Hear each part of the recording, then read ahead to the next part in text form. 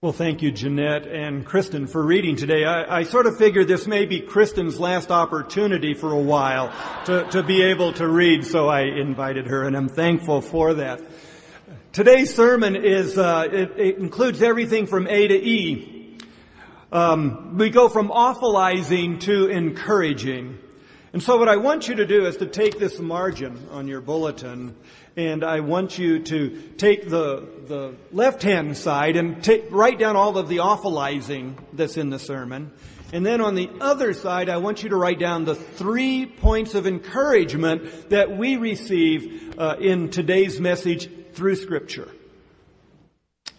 So that's your assignment. And there's pins or pencils just in front of you in the pew if you don't have one in your purse. But I want you to take these 3 points home with you.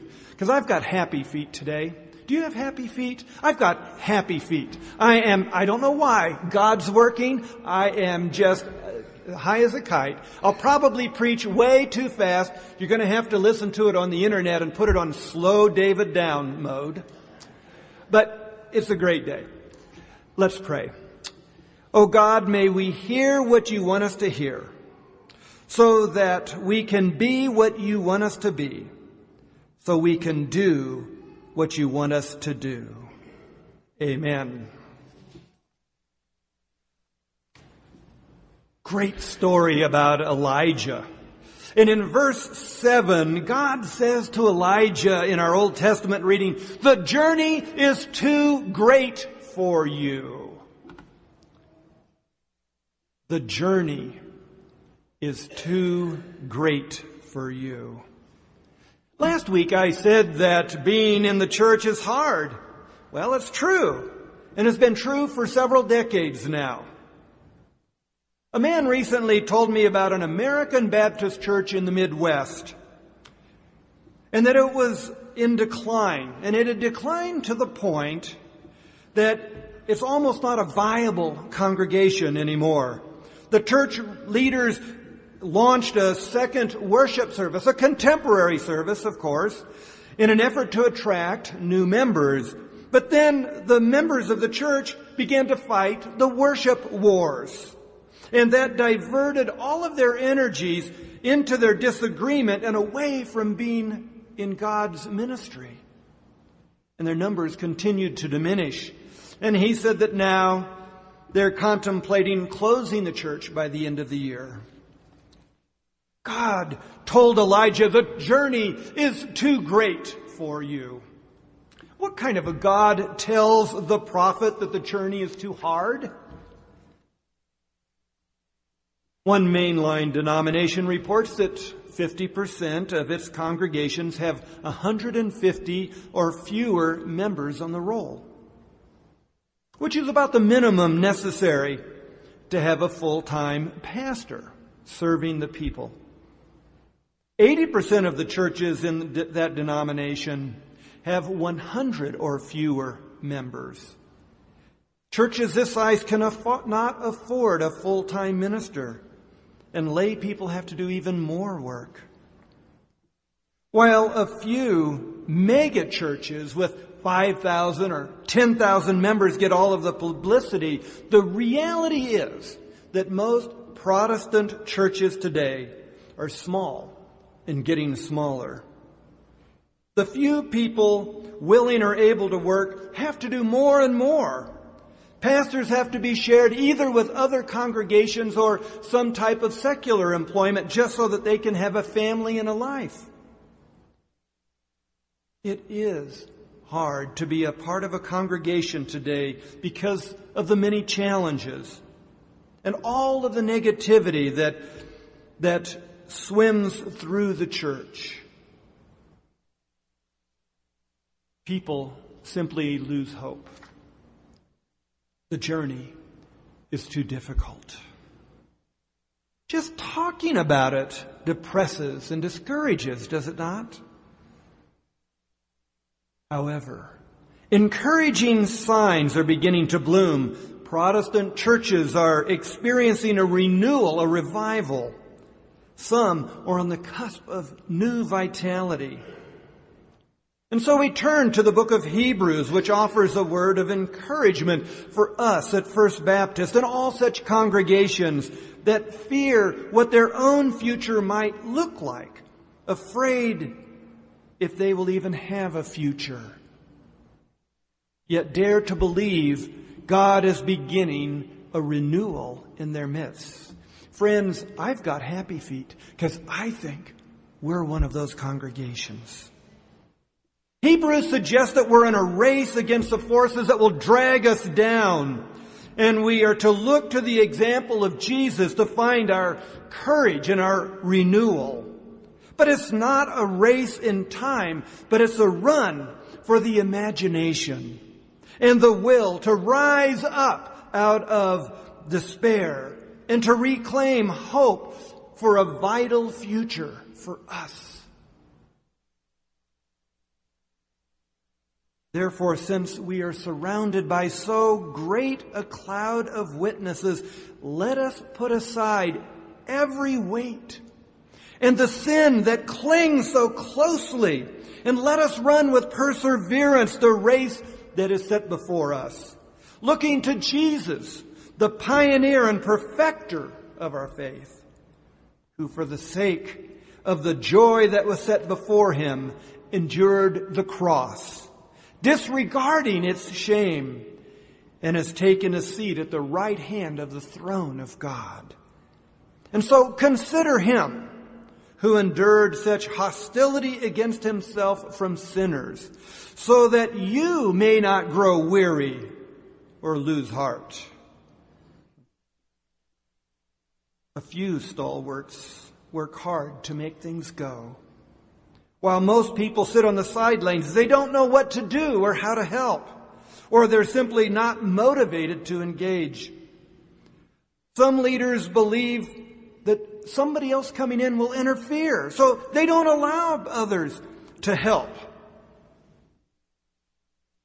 And yet there are several people sitting here today who have survived, even thrived in the church, some for as much as over a half a century.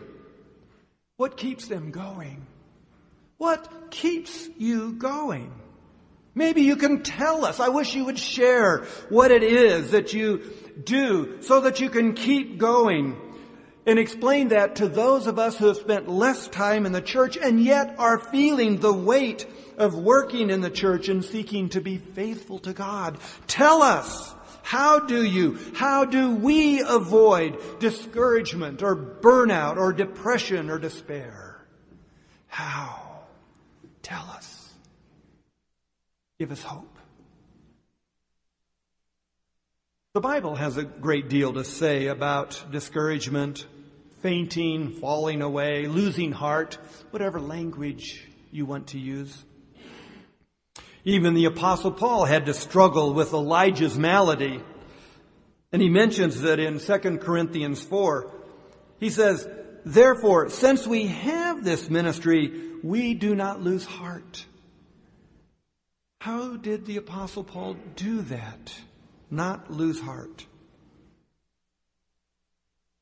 The reality is that most people in the church rust out and don't burn out. People don't engage in the life and work of the congregation because of this sense of fear of being over-involved or too committed, that it's going to take up their whole lives. Motivation is lacking. Fear holds them back. It's difficult to find a meaningful place to stand as a disciple of Jesus Christ. Others throw themselves into the life of the church and are great servants. If it were not for them, of course, the church would collapse. But I have to say that many of those people who have no fear also have no sense. They do overcommit, and they do burn out, and you see their charred and crisp remains sitting in the pews around you or not being here at all. And it scares the spit out of you. That great 9th century prophet Elijah, he was exhausted and he's running for his life. Now that's the way we normally read the passage. And yet Elijah was also running to a place where he could connect with God. He sought out the safety and the solitude of the wilderness, like Moses did, like Jesus did, and many others. This was a time for Elijah of spiritual retreat and renewal, not merely an escape from hard circumstances. Elijah may have fled to the wilderness, not so much to escape Jezebel's threat to kill him, as to engage in spiritual renewal for the benefit of his soul. He wanted to be alone with God in order to pour out his troubles and to recommit his soul to the Lord and to listen and to hear what God has to say to him. One way to keep going is to mind your habits and your spiritual practices, to seek out God, and to put yourself in a place to be ministered to by God, to be nourished. The vision of need injected the prophet Elijah with new enthusiasm for the task. He knew what he was doing, his calling, if you will, was something important and necessary. And like Elijah, the Apostle Paul overcame discouragement and discovered strength for endurance by becoming involved in a significant ministry, a purposeful work. Paul could not disengage because it was too hard. He would not give up because he saw that his task was too important. Like Nehemiah building the wall around Jerusalem, Paul could say, I'm doing a great work. I can't come down. It was the significance of his task that kept Paul traveling and witnessing and preaching in spite of persecution and disheartening opposition. Another way to keep going is to trust your calling. Engage in an important ministry. Discover that God has a plan for your life and a need for you to serve for the sake of the kingdom.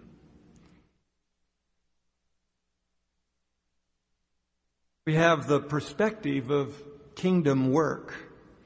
In 2 Corinthians 4:7, Paul says, but we have this treasure in earthen vessels, that the excellence of the power may be of God and not of us. We are hard pressed on every side, yet not crushed. Therefore, we do not lose heart. Even though our outward person is perishing, yet the inward person is being renewed day by day. While we do not look at the things which are seen, but at the things which are not seen. For the things which are seen are temporary, but the things that are not seen are eternal. Power to overcome discouragement comes ultimately from the presence of the Holy Spirit within the believer's heart, supernaturally reinforcing that life and enabling it to overcome anything. Whenever a person looks at transient circumstances, that person will sink, like Peter did when he took his eyes off of Jesus and began to look at the waves. But when one's eyes are focused on the eternal one, there is courage to see it through. For a while, at least, Elijah forgot the eternal and focused his vision on the discouraging circumstances surrounding him. No wonder he was down. But when God revealed God's self in the power and stillness of his presence, Elijah focused his perspective on the eternal. Then his crippling wave of depression was removed. Yes, God told Elijah, the journey is too great for you. And that is true for us too. Elijah needed God's provision and sustenance. It's too great to do it alone. But we have our strength to whom we can turn. What keeps you going is that you need to put yourself in a place to be nourished by God.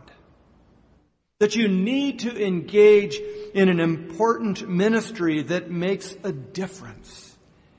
And that you give yourself the perspective of seeing beyond the negative now to a possible future, to what is eternal.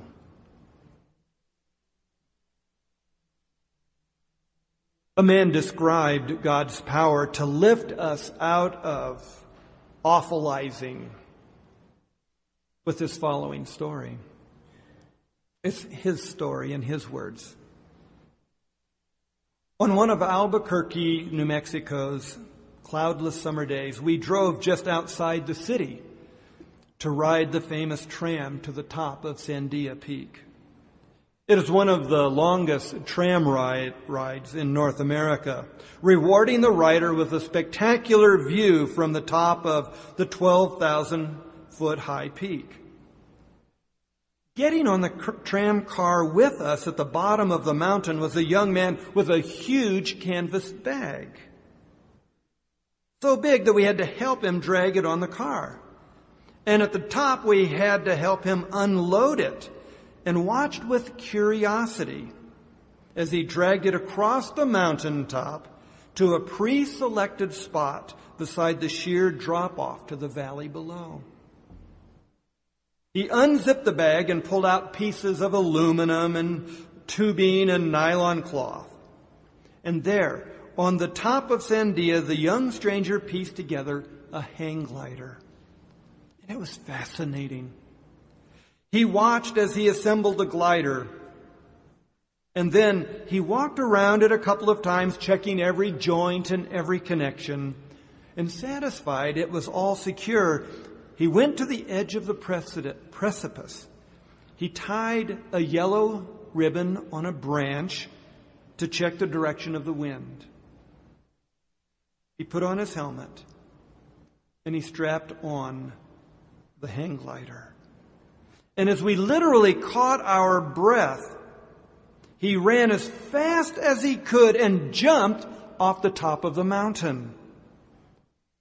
And he fell a few feet as the wind caught the sails of the glider, and then gracefully and quietly he glided across the valley until he encountered what aeronautical experts call a thermal. An invisible column of hot air that spirals upward like a mini tornado. And having found his thermal, our young pilot circled over it like a giant bird and began to gain altitude. He was soon lifted back to our eye level as we stood on the top of Sandia. And before long, he was gliding silently, effortlessly, 2,000 feet above us, upheld by this invisible column of air. And just then, a loud roar distracted our attention. Back down at Albuquerque, at the airport just beyond the city, a 727 was lumbering at full power down the runway for a takeoff. The sound of its huge engines burning hundreds of pounds of fuel was echoing all the way up to the top of Sandia. We could see and hear the plane as it struggled to lift its load off the concrete, inching its way higher, reaching to clear the mountains. And all the while, our hang glider friend was circling effortlessly and silently and gracefully 15,000 feet in the air, lifted by his invisible column of support. We had seen a graphic reminder of the power to soar above the discouragements of life, made available by depending upon not the visible, but on the invisible and the eternal. We don't have to rely on our own cleverness, courage, or endurance. As believers, we have the invisible power of the Holy Spirit to lift us. We can be more than conquerors through Him. Amen.